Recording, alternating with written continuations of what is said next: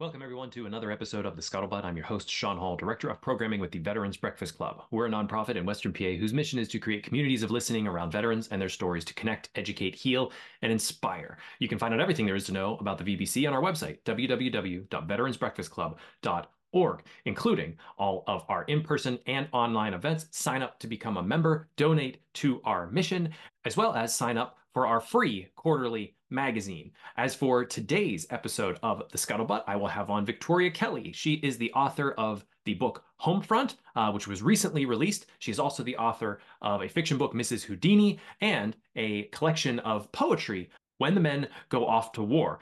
Victoria graduated from Harvard University. She received her MFA in creative writing from the Iowa Writers Workshop and her Master's of Philosophy in creative writing from Trinity College, Dublin, where she is a U.S. Mitchell Scholar. Her fiction and poetry have appeared in Best American Poetry, the Autumn House Anthology of Contemporary American Poetry, Prairie Schooner, Southwest Review, and dozens of other journals and anthologies. Her novel, Mrs. Houdini, was a People's Magazine Best New Book, a USA Today New and Noteworthy Book, a Jeopardy pick, and a Publisher's Weekly Star debut.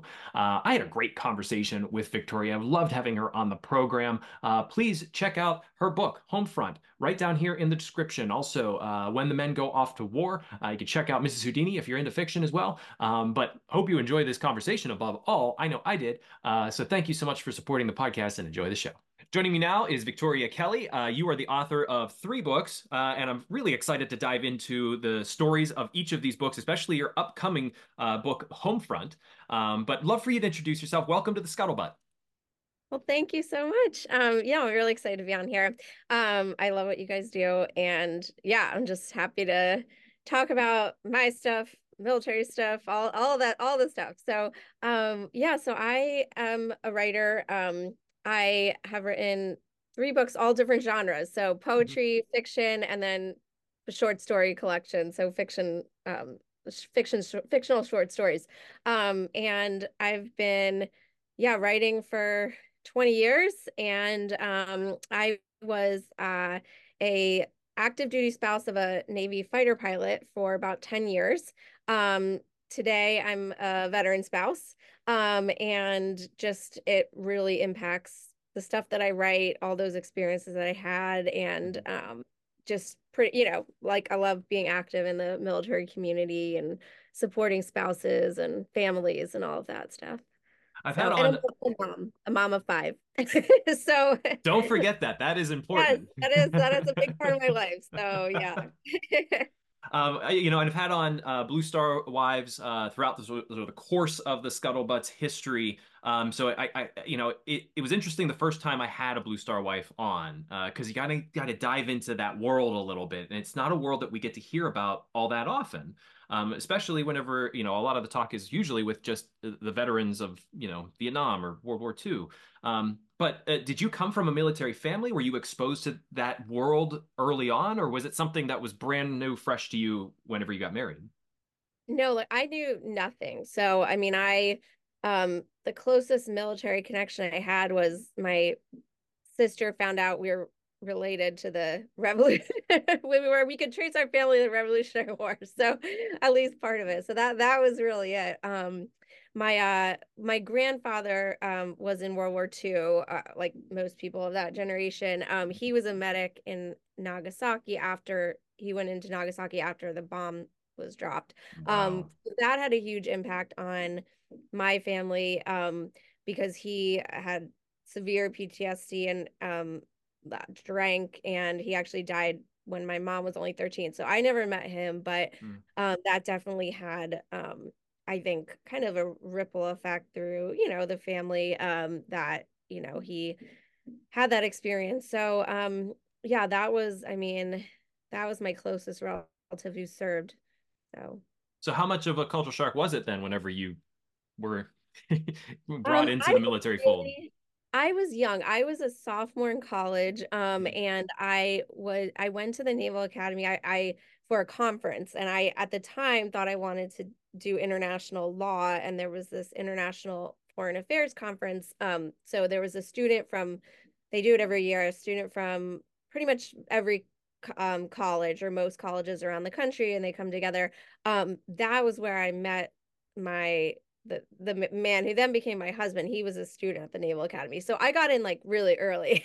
So like academy life, and then we kind of went our separate ways to do graduate school. We were doing graduate school at different places, and then eventually got married, and then kind of entered that like whole active duty life after that. What So were your expectations of it, and how did the real thing differ from that? I always loved it. Like I love the community. I came before we got married, I did 3 years of graduate school in creative writing programs. So it was like with a very like intellectual group, and everything was like serious and revolved around, writing and publishing and all of that. And then you go from that to like the military life, and it's just completely different. And like no one cares like where you went to school or like what your degrees are or like any of that stuff. I loved how it was just like real people, like, and everyone was on the same playing field. Like people's ranks, but everyone knows what everyone makes. Like there's no like like the salaries are public. Like Right. there's no like I felt like there wasn't really like that weird like competition that you sometimes get like in the academic world. So I Right. liked that. That was nice. Did that shift your career, as sort of your husband's career, and then you getting involved in this? Did that shift what you said you wanted to do international law, so did you go a Yeah, separate no, route I then? gave that up in college because I took the LSATs and hated it. And so I gave that up. And then I decided to apply for some international scholarships for writing because I was also really interested in that. That was my major actually, was English. So I was fortunate. I got a full year scholarship to Ireland to do a writing Oh. program with the Mitchell Scholars. Who are part of the US Ireland Alliance. They're like such a wonderful organization. So I did that for a year and then went to the Iowa Writers Workshop for 2 years and did another graduate program.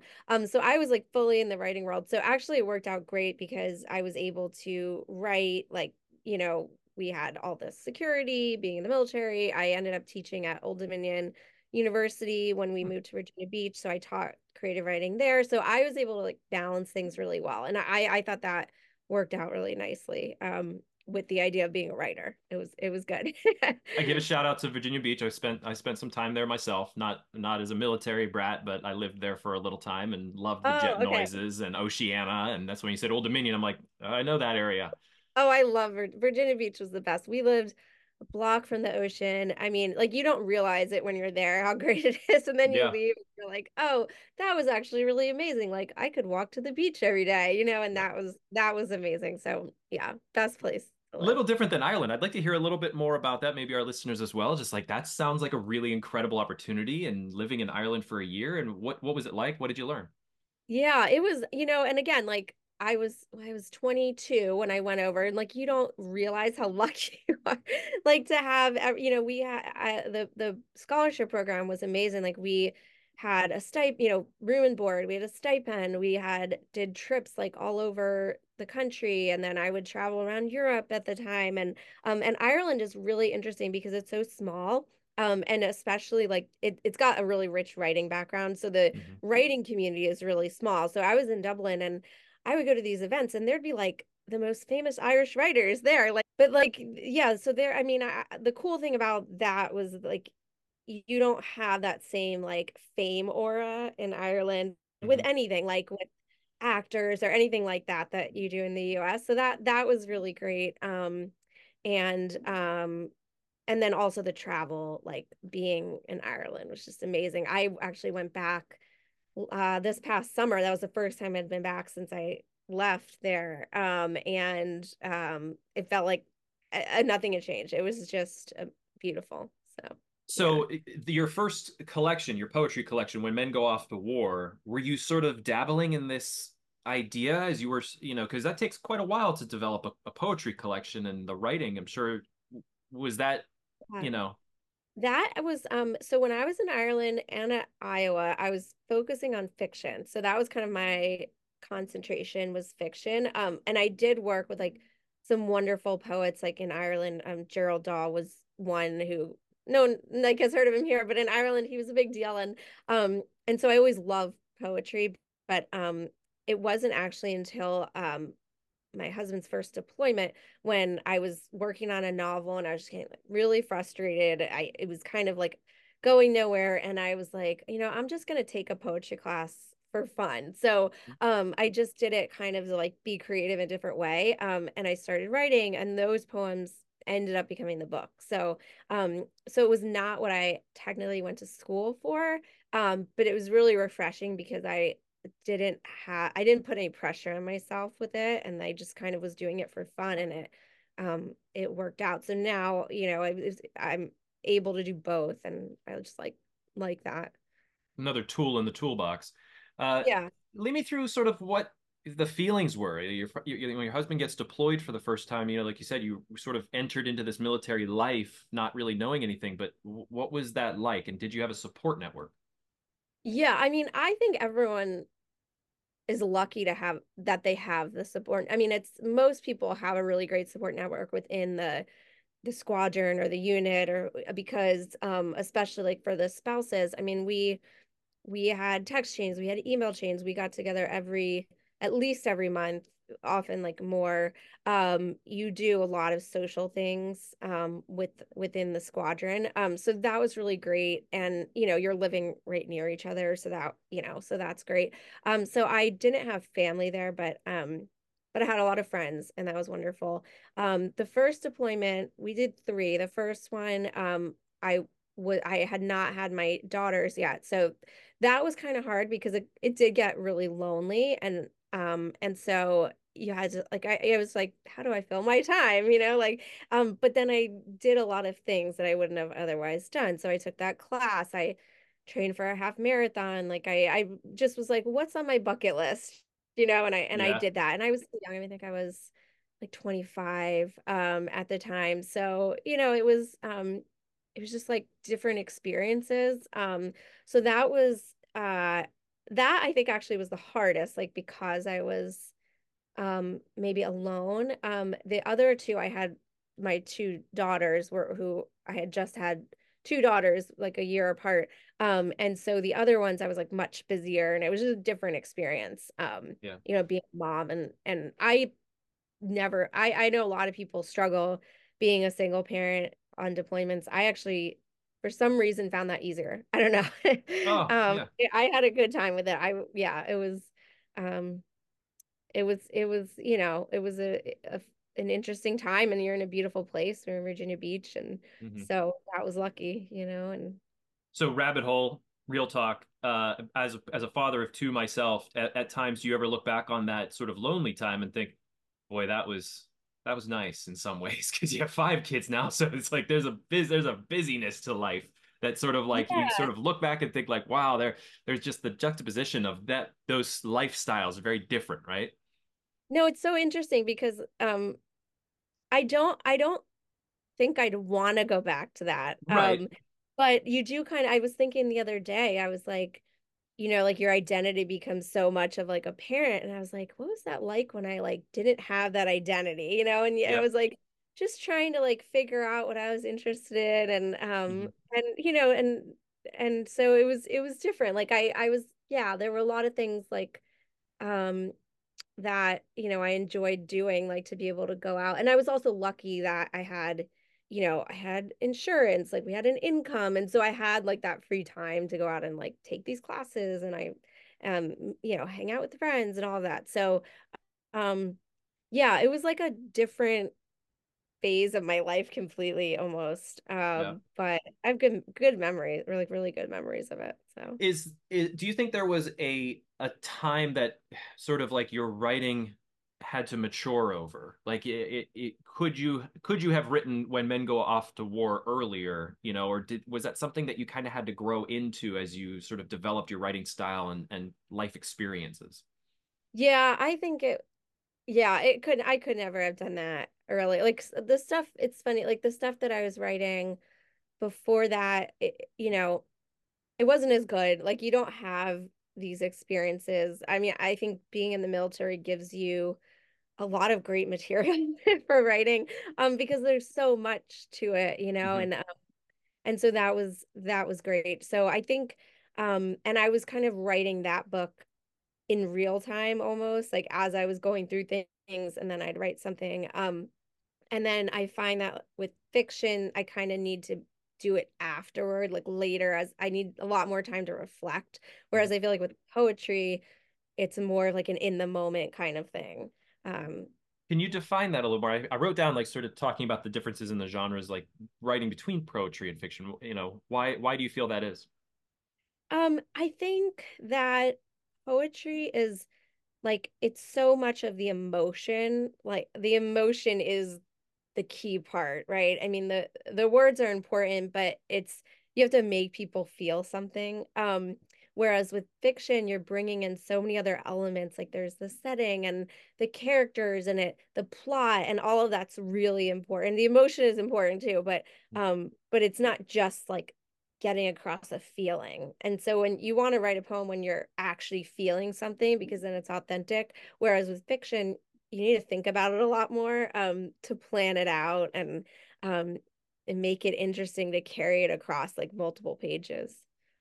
What were the emotions that you were attempting to get across in that first collection? I think they were the loneliness thing was big. I think like fear, like not knowing what was going to happen, which is always like a part of the deployments. And family. I think those were kind of the big ones. It was like, what is it like to have all this uncertainty that Mhm. was part of that experience? You say you married to a fighter pilot, and of course, like as a civilian myself, and probably some of my listeners are like, what is that type? All we have really in our conscience is Top Gun. That's sort of like, Yes. And that's the so not. Yeah, no, which is it good. is It's good to true. like get the truth of But like what that really is. Yeah. I think it's funny, like I think that a lot of pilots like who are advanced in their careers have that Top Gun type of aura.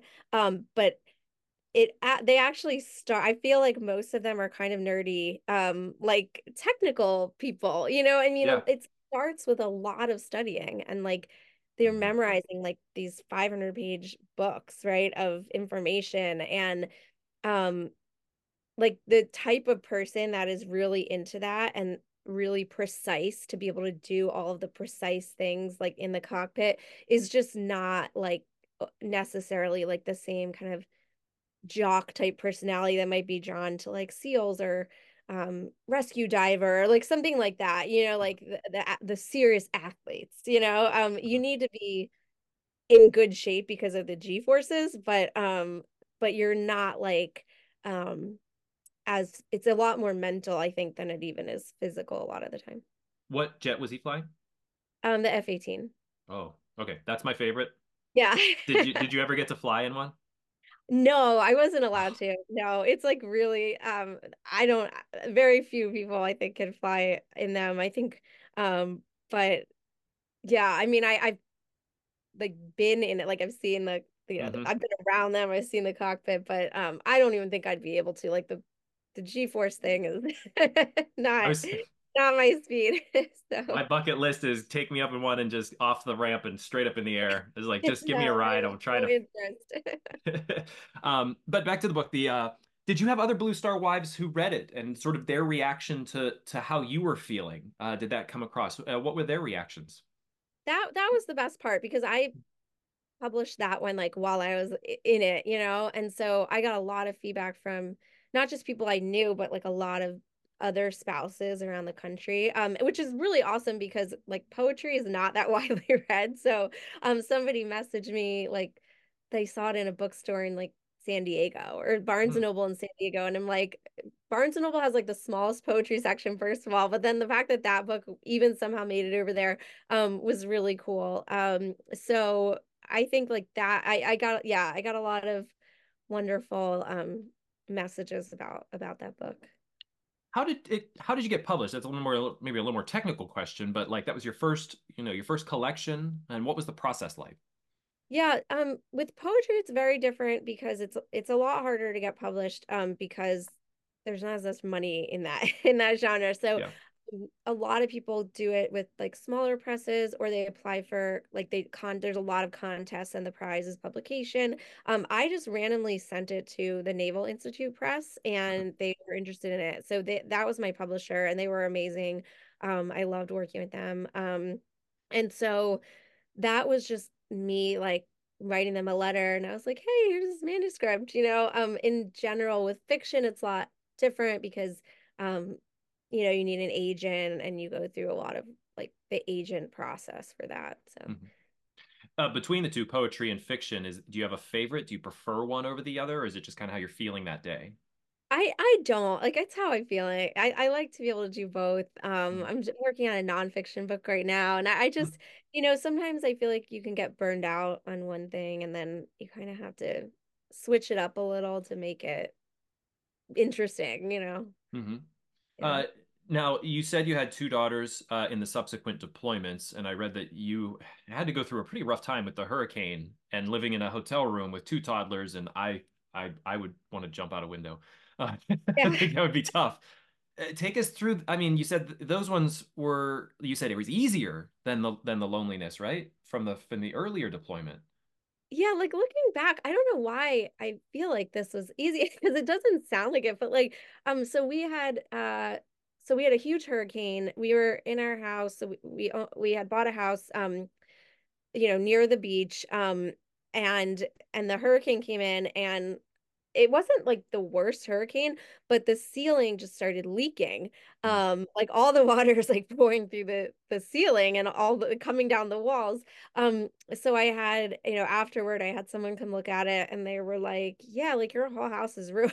I What? mean, there's so much water in this house, like we have to literally rip out your entire house because of the mold issue. Yeah. So I had my kids were 1 and 2 at the time. And I was really lucky because like we did have flood insurance, which like everyone who lives near the beach, like you got to get flood Yeah. insurance, and you don't realize that's not part of homeowners insurance. So we were super lucky; it was all covered. But yeah, it was like a 6 month renovation to redo the house. And so I lived in a hotel like actually on the ocean, which is kind of cool. Like we had the view, but I took the kids and we just like lived in a hotel room for 6 months. I Hmm. just like took some suitcases and put everything in the garage and I just kind of did that. Like, I cleared out the whole house and like hired a contractor and like did all of that. But I think the hardest part was not doing that. I think it was like when my husband came back and then the Mm. work was still going on. And I think that was really unsettling, like to come back to all of that. It I think that sent us into like a downward spiral. We ended up getting divorced, unfortunately, after probably about a year after he got back. But yeah, I think like that whole issue and the homelessness of it, and then Hmm. trying to figure out like he was switching jobs. So like I think he was, trying to figure out like, are we going to DC? We didn't know where we were gonna be. And then we ended up selling the house because we moved. So it was just like very chaotic. Right. So yeah, so that was a hard time. Like I think the aftermath of it, like sometimes it's a little easier when like you can just make all the decisions yourself, and then it's just you. So you don't have a you don't have to run things by someone. But Yeah. Did you yeah. have like his family supporting you guys during that at that time in the hotel? Like your family, like is your support network? Like obviously like you have an incredible amount of strength to just be able to like handle that family unit and be able to live in a much smaller space. Yeah, I think his family was really great with kind of helping us work with like the insurance and the contractors, like because they've done renovations a lot. And so I would reach out to them for help and questions. And then my family was living in North Carolina at the time, Mm. and so I would go down there a lot. And so I was able to spend some time down there. That was like a 5 hour drive, so it wasn't that far. So And were at this time were you working on your second book, the fiction book, Mrs. Houdini? yes, yeah. So that was in progress. Or no, actually, no, that had already come out actually at the time. Yeah, that book had come out. Um, so yeah, at that time I had kind of finished with that book tour. And I was I didn't get a lot of writing done during that experience for sure. What Yeah. gave you the idea for Mrs. Houdini? And it definitely is a big shifting of gears from that first poetry collection. Yeah, it was I was trying to figure out like something interesting that no one had written about before. And I read this article about the Houdinis and how after Harry Houdini died, his wife, Bess Houdini, did seances for 10 years trying to contact him. They had had this pact Mm, that whoever died first was going to come back and communicate. And they were real believers in like the afterlife and like spirit communication, and they said if it's real, like one of us is going to do it. So she did all these seances, and then she ended them after 10 years because she wasn't able to reach him. And I thought that really was horrible. And so I was like, what if I rewrote this story kind of like, and I made up this scenario where, like, what if she had actually contacted him, but she had to hide it for some reason? Like, she couldn't make mm, that public. And that kind of sparked that whole story. So I wrote that novel about their marriage together, which was super interesting, because she was like his support network. Like they didn't have mhm. children. She was his like rock basically. And then so the book alternates between their marriage and then the aftermath of her trying to reach him. Did you have a previous interest in the Houdinis, or was this sort of came from that sort of thing you read about, you know? It came from that. Like I've always had an interest in like spirituality and those topics. And so I had that's I think why I found it so interesting. Like I love, like hearing about like mediums and all of that stuff. Mhm. So I'd always kind of liked that world. And so then I did like a year of research before I even wrote anything. And just learned everything I could about magic and the Houdinis and all of that. So it was really fun. Um, yeah, So, that was a fun experience. There's a really uh little known museum in New York City. It's the Houdini Museum. yeah. A lot of people I grew up right outside New York. I never knew it existed. It's like kind of hidden on like the second floor of this random building. It has all these amazing artifacts. Like that was really cool Mhm. to visit that and just, be able to see a lot of his things in person. Are they selling your book there at that museum? I don't know actually. I'm not sure. It's really They small. I should. don't even know if they had a gift shop.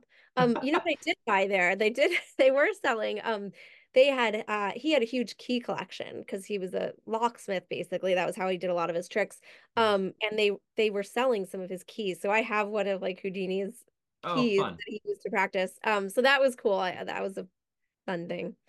So between When Men Go Off to War and the upcoming Home Front, those two books are a bit about, write about your life, write about what you know. Mentioning that you had sort of this interest in spirituality that kind of is in a, thematically in Mrs. Houdini. Are there other themes that you're drawn to as a writer? That's honestly a big one. I think that comes into all three books that I've done. Um that interest in spirituality and religion and different faiths. And that's like the nonfiction book that I'm working on right now is incorporating research that I've done into all different types of faiths and how they intersect. And so I always found that really interesting. The Houdinis were Houdini was Jewish and his wife was Catholic. And when they met, like nobody did that. Nobody married in the between religions back in like the early 1900s. So, or they got married in the late 1800s. So that was like really interesting to me too, because they had this interfaith marriage at a time when like that was kind of taboo. So, yeah, so I think that is a big theme. I think just like women's experiences in general. So my book, the recent book that just came out last week is Homefront. And those short stories are all centered around women, and their different perspectives. So that's another one. I think that's a big one. And parenthood comes into some of it, and all of that. So yeah, those I think are the themes. Well, definitely. Let's dive into Homefront. This episode of Scuttlebutt will be when it's released. The book will have been out for about a month at this point. Okay. Yeah. But so Homefront. Uh, where did these ideas start to creep up, and why did you decide to write it as 14 stories? And it took you quite a while to write it. Yeah, I wrote it honestly, I'd say it probably took me like 10 years because I wasn't doing it continuously. Like I would write a story and then I would, you know, work on something else and I would come back. And the other thing about fiction and stories is that a lot of like you want to also get them individually published before you do a collection. So you're set like I was sending them out to literary journals and getting them published in these journals to kind of build like your credibility with with the writing. So that takes forever. Like you send them out and it'll be you'll hear a response like 6 months later. So I was kind of doing that very slowly, just building up my list and yeah, so I kind of like dipped in and out for a really long time. And then I mean, I ended up reaching out to the University of Nevada Press. They have a series called the Battleborn series, which is a military focus. And I sent them the book and they fortunately took it and that was wonderful. So I was glad that that it's out there, that it was able to get out there, especially because it was something that I worked on for so long. Yeah. Was it based a lot off of your experiences as a military wife? Yeah, I think it's based, yeah, it definitely was. I mean, there's no like true thing, there's nothing that's like completely taken from real life. But I would say like the settings is all like places that I lived. I mean, there's Virginia Beach shows up there, Pensacola, Florida, Ireland is in one of the stories. So the settings are a lot from real life, um, and then the scenarios are kind of um maybe starting point from things that really happen, but then like, they go off on tangents. So like, one of them was when my then husband was doing his very early training back in Florida was where they first do their first training. And one of the guys who was training with him ended up dying in a training crash over the mountains. And that was the first time that like someone that we knew, had an accident like that. So that one I think really affected me, and that became a story. To the only real, the only thing based on real life was it started with, a crash and then everything else was fictionalized. But so I would take like these little like glimmers of things and make them into something. Another one was kind of based on my time in Iowa. When I was there, I was volunteering with a human rights organization. And one of the things that they did is they helped immigrants who were being detained receive like legal advice. And so I went to a detention center in Iowa with a young lawyer, and we met a Bosnian man who had been, was in immigrant detention. But that was like before Hmm. this was a political issue. That was like way back before, I didn't know anything about it. Like now everyone knows a lot about it, but back then like it was kind of an unknown thing. And we talked to him and his story was just really powerful and that ended up becoming a story. He had been in the Bosnian War. And so that was where I pulled in like war in a different context, like other than the US military. So the stories like kind of touch on war in like other small areas too. So that was another one that was based kind of on real life. Is there something about just like the why of writing Homefront in the sense of did you write it because you just enjoy writing and this is the stories that were sort of in your head at the time, or was there like an underlying reason like this is the book I really need to write right now? It's funny, it wasn't a book in my mind until like the very end. And then Mhm, I started to see some similarities between everything I was writing. mhm, But at the time each one I was like, how can I just tell a really good story? Like it's hard enough to get people to read nowadays, like with like all these amazing TV shows and podcasts and all that. So I mean, I think more now than ever, like the story just has to be really interesting. And so I really wanted to write interesting stories with beautiful language um and so that was what I was just kind of narrowly focused on each one. mhm. And then I had 14 and that, I was like, this is a book. So that's how that happened. How and bouncing off that, how do you stand out in that crowd? Because like you said, it is a very messy, muddy crowd of entertainment options for everyone. So how do you Yeah. really sort of find that niche for yourself?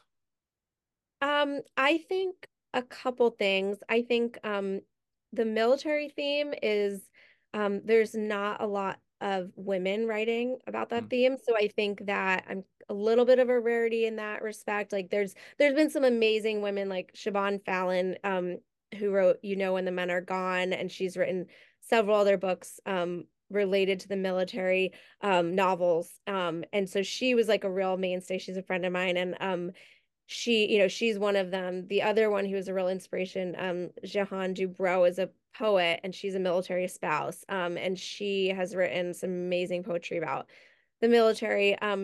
But there's a lot of nonfiction out there, but there wasn't a lot of like fictional stories written by women who have been in those experiences. So, oh, another one, Tiff Marcello, wrote in a book club for Far Away, which was about being a military spouse. She was in the military and a spouse. So but it's like a small group. That's why I know them all because yeah. it's a small group. So like we know each other. So that's I think one thing. And then I think maybe the other way I try and stand out is bringing in my poetry background into the fiction. So like I think a lot of people say like my fiction is very lyrical. And so I love like word language and like beautiful language and so I try and bring that into my writing. So I think maybe that's another differentiator. Uh, in that vein of like there aren't that many women writing about this experience, we always talk about here Veterans Breakfast Club, especially because Todd, the executive director, and myself are not veterans, that veterans have their own sort of language. And it's very interesting to sort of dive into a room full of veterans and sort of dip into that language a bit, despite being so distant from it as a civilian. Do you find that being a military spouse, military spouse, veteran spouses, that there is that common language between all of the wives, but also generationally, like the women who were wives in World War II, Vietnam, Korea, through the years? Yeah, I mean, there's a lot of acronyms, that's for sure. And so, even now, like, and the ranks, I mean, even now, like, I know the Navy ranks, but my husband now he was a Marine and like I don't know the Marine ranks. So I'm always forgetting them. So I think that is like a little bit of the common language. But yeah, I think it's more also just sharing that experience. Like when you meet someone who's another spouse, you automatically kind of like them. And like you feel this camaraderie, which is really great. And I think that was also part of like why when I remarried, I ended up marrying a veteran because we each has shared like that common background and you could talk about things and like I knew what he was talking about Mhm. so yeah I think that it is like its own language. Oh, no doubt. For people that are going to pick up Homefront, what do you hope the takeaway is? What do you hope that just like in the poetry that you want the emotion to come across, what are you hoping they take away from that book? I think two things. I mean, I hope it's just really good entertainment. One, like I hope it's just a great read. Mhm. So I would love, for that to be one of the outcomes. And then also, I think it's something that a lot of people can relate to, not just people in the military or people wanting to know what that life is like. I think that a lot of the themes of um being lonely, like being in a lonely marriage, remaking yourself afterward, meeting people in all these different contexts. Like all these are things that I think a lot of people can relate to. And even if the scenarios aren't like commonplace, I think that the feelings behind them will resonate, I hope. It's hard to pick a favorite. You have 14 stories in Homefront, but is there one that sort of stands out to you that this is the one that? I the one that's just always my favorite, I think it's the first one in the collection. It's called Finding the Good Light.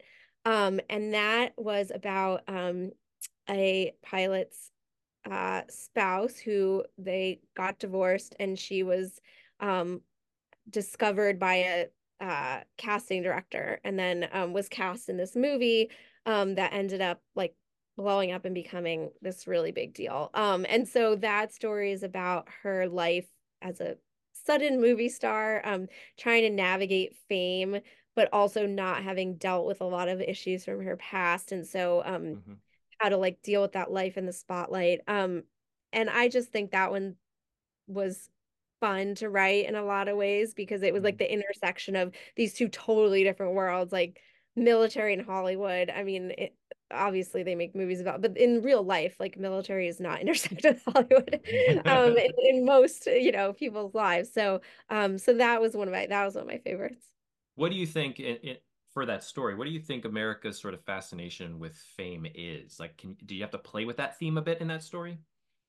Yeah, yeah, and yeah, I find it's really interesting because I also love like celebrity stories, and I find it really fascinating, and so I'm definitely one of those people that's like wonders what that world is like. And so I think it's like just this desire to be known and recognized, I guess. And Hmm. now, I mean, it's way different now too with social media. And people making a living off of that kind of fame. And so, as a parent, I'm like, I wouldn't want my kids to want that kind of fame because Hmm. I think it's so hard. It's so not just competitive, but like you don't want that to be the thing that drives you necessarily. So, Right. yeah, I mean, I think the fascination with fame is really interesting. I would love to explore that in a future book. Hmm. And I think that's also almost like why people are even like drawn to the military as a topic because it seems like cool and like mysterious and like like even the military has its own kind of fame in a way like Yeah. someone meets like a fighter pilot or a SEAL and they're like oh my gosh like they're a little bit like celebrities so I mean you go to like see the Blue Angels and they literally are celebrities so Yeah. um so I think that there's like ties between those two ideas. It's the only time I ever sat in F-18 is I got to meet a Blue Angel and sit in the cockpit. It was amazing. I was, much younger. I think, an early teenager, but it was that same sort of like, wow, this is really cool. And a more recent time, I got to interview a Medal of Honor recipient, and that felt I don't even know what that feeling was. I had to actually talk to some other veterans about that because it was like, you're standing in front of somebody who went through something really awful to get awarded the Medal of Honor, and that carry and if he didn't wear it you wouldn't even know it, you wouldn't even have known that he was a recipient of it. But he's wearing it in front of you and there's this like aura. It's very very Yeah. interesting. um all of that. And um I don't even think they want, that's the funny thing. Like I've heard a lot of the most Medal of Honor recipients really shy away from that fame. Like mhm, a lot of them are already out of the service and they're living like really normal lives, like it way under the spotlight. And then they're like thrust into the spotlight. And the ones, I mean, the ones who are alive, I think also feel a lot of guilt that they mhm. are, like that they are living. So I think there's like a lot of emotion tied in with that. And I cannot imagine what it would be like to have that fame, yeah, like put on you, Mhm. that you didn't choose, you didn't go after that. Like that was not the driver of the things they did. So, yeah, I really respect them for sure. Well, if you write a story about that, I'll be first line in line to Yes. read that. Uh, Speaking of like your kids, and I've done the podcast for a time. We have these all up on YouTube. It's fun to like my daughter jumps on and watches some like Daniel Tiger, and if I pop over and like throw the scuttlebutt on the TV, she's like, "That's Dad. What are you doing on the TV?" Yeah. And that same idea, if your kids like read your books or like like mom's a published author, and getting sort of like that sort of extra little bit of thing of like mom has this awesome thing that she did and I can read it and other people have. Yeah, they haven't read them, but they're so young. I mean, my daughters are not a 10, 9, and 1. So so they haven't I have two stepkids who are a little older, but they're not at that point of that kind of book. But yeah, I mean, I think like they think it's cool, but like they also don't care. Like Yeah. they think it's cool, um but I also like to instill in them that like they can do that, like they're it's not necessarily about like getting published, like it's just about the experience of writing and not trying to make like that the thing, because if getting published is the thing, then that puts like a lot of really strong pressure. Absolutely. Yeah, I understand that from like my acting days of just like if the goal is to be a movie star, you're probably going to be very disappointed. So it's like, Yeah, yeah, go yeah, in and enjoy and do the job. yeah. If one of your kids came to you and said, "I want to be a writer," what advice would you have for them Well, beyond my that? 2-year-old does say she wants to be a writer. Oh, And I'm always like, well, I'm always like, you might need a backup plan because there's not a lot of money in that. But find a um, niche. yeah. No, but like but I really encourage it, like, because I mean, I especially love like them to love reading, because Yeah. reading is something that I really get behind, because if you can love a book, like you're set. Like you can explore all these worlds, you can go places and never be bored. You pull out your book. So I love like the reading idea. And then a lot of readers, when they're kids, like they want to write. So they write stories, and they want to write their own books. Like I wrote my own like books when I was a kid in elementary school. I still have them. I show them to my kids, and that was what they thought, that was cool. They thought those books were cool. Um There's your next collection. yeah, yeah, like yeah, they're not the best stories, but like I was so proud of them when I wrote them.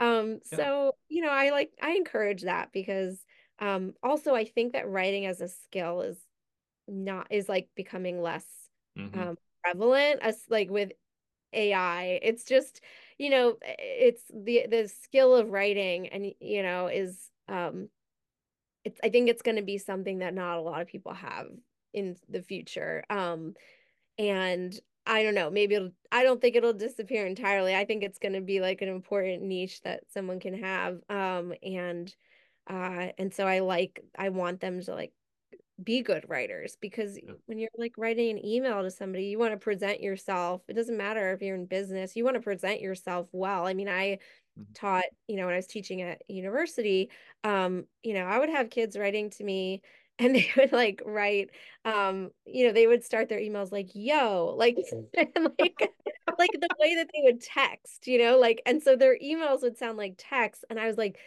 this is not a good precedent, like for the business world, like, so, like I realized then how much like the texting life was bleeding in. And so I think it's important to like teach kids how to write respectfully, and the fact that like email is a different form of writing than texting and Hmm. all.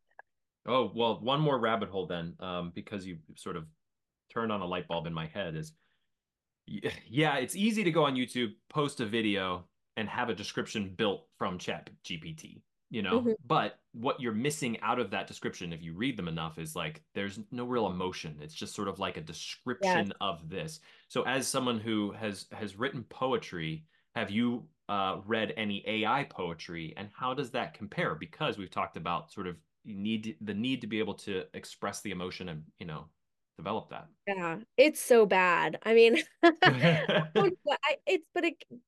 thing about AI is like it gets better every day. So like who knows what it'll be like in the future.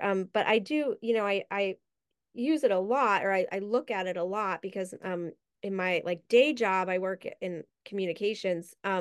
So I and a lot of people are asking, like clients want to know like about AI and generative AI and all that. So I've done like some serious deep dives into that. And I have found that it just does not compare. It is great for getting a first draft of something.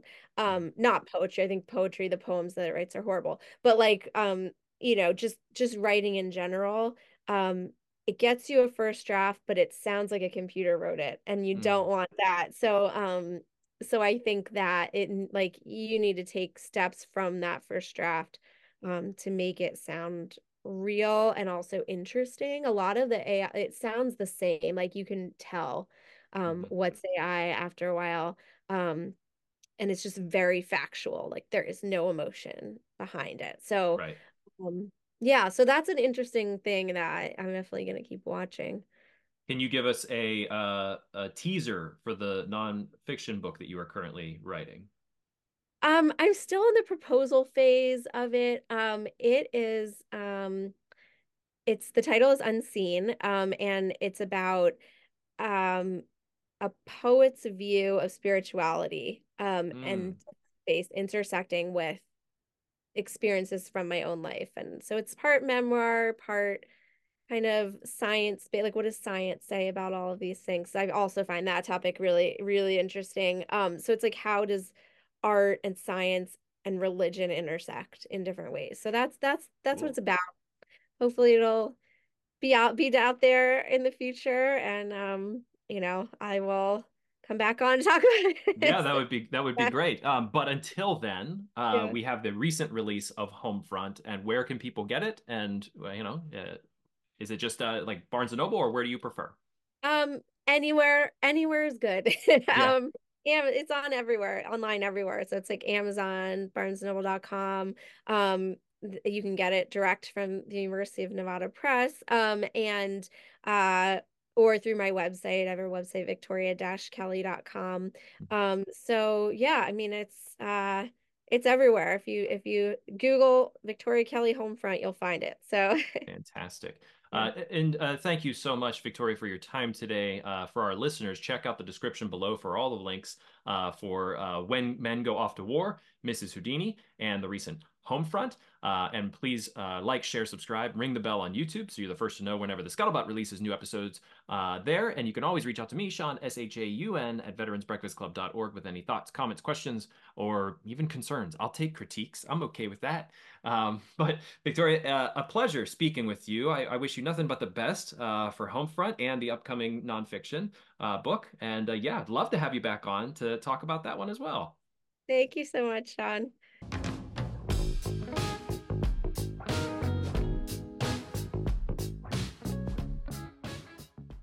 We're grateful for the support of UPMC for Life, a UPMC healthcare Medicare program. At UPMC Health Plan, their goal is to improve the health of their members. They can also help you make sense of Medicare, get the answers and information you need, such as how to choose the Medicare Advantage plan that's right for you.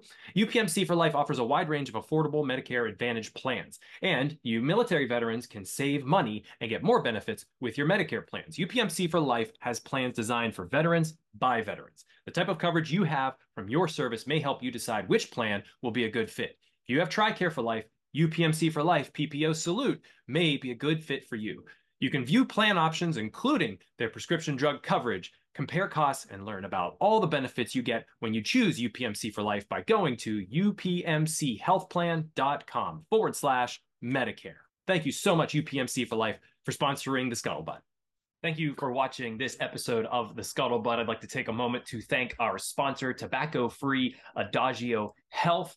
Tobacco Free Adagio Health has been supporting the podcast for quite some time now. We've been so pleased to be supported by them. They are dedicated to reducing and preventing tobacco use and getting the word out about the hazards of smoking and secondhand smoke. They're all about health, so they want people to quit.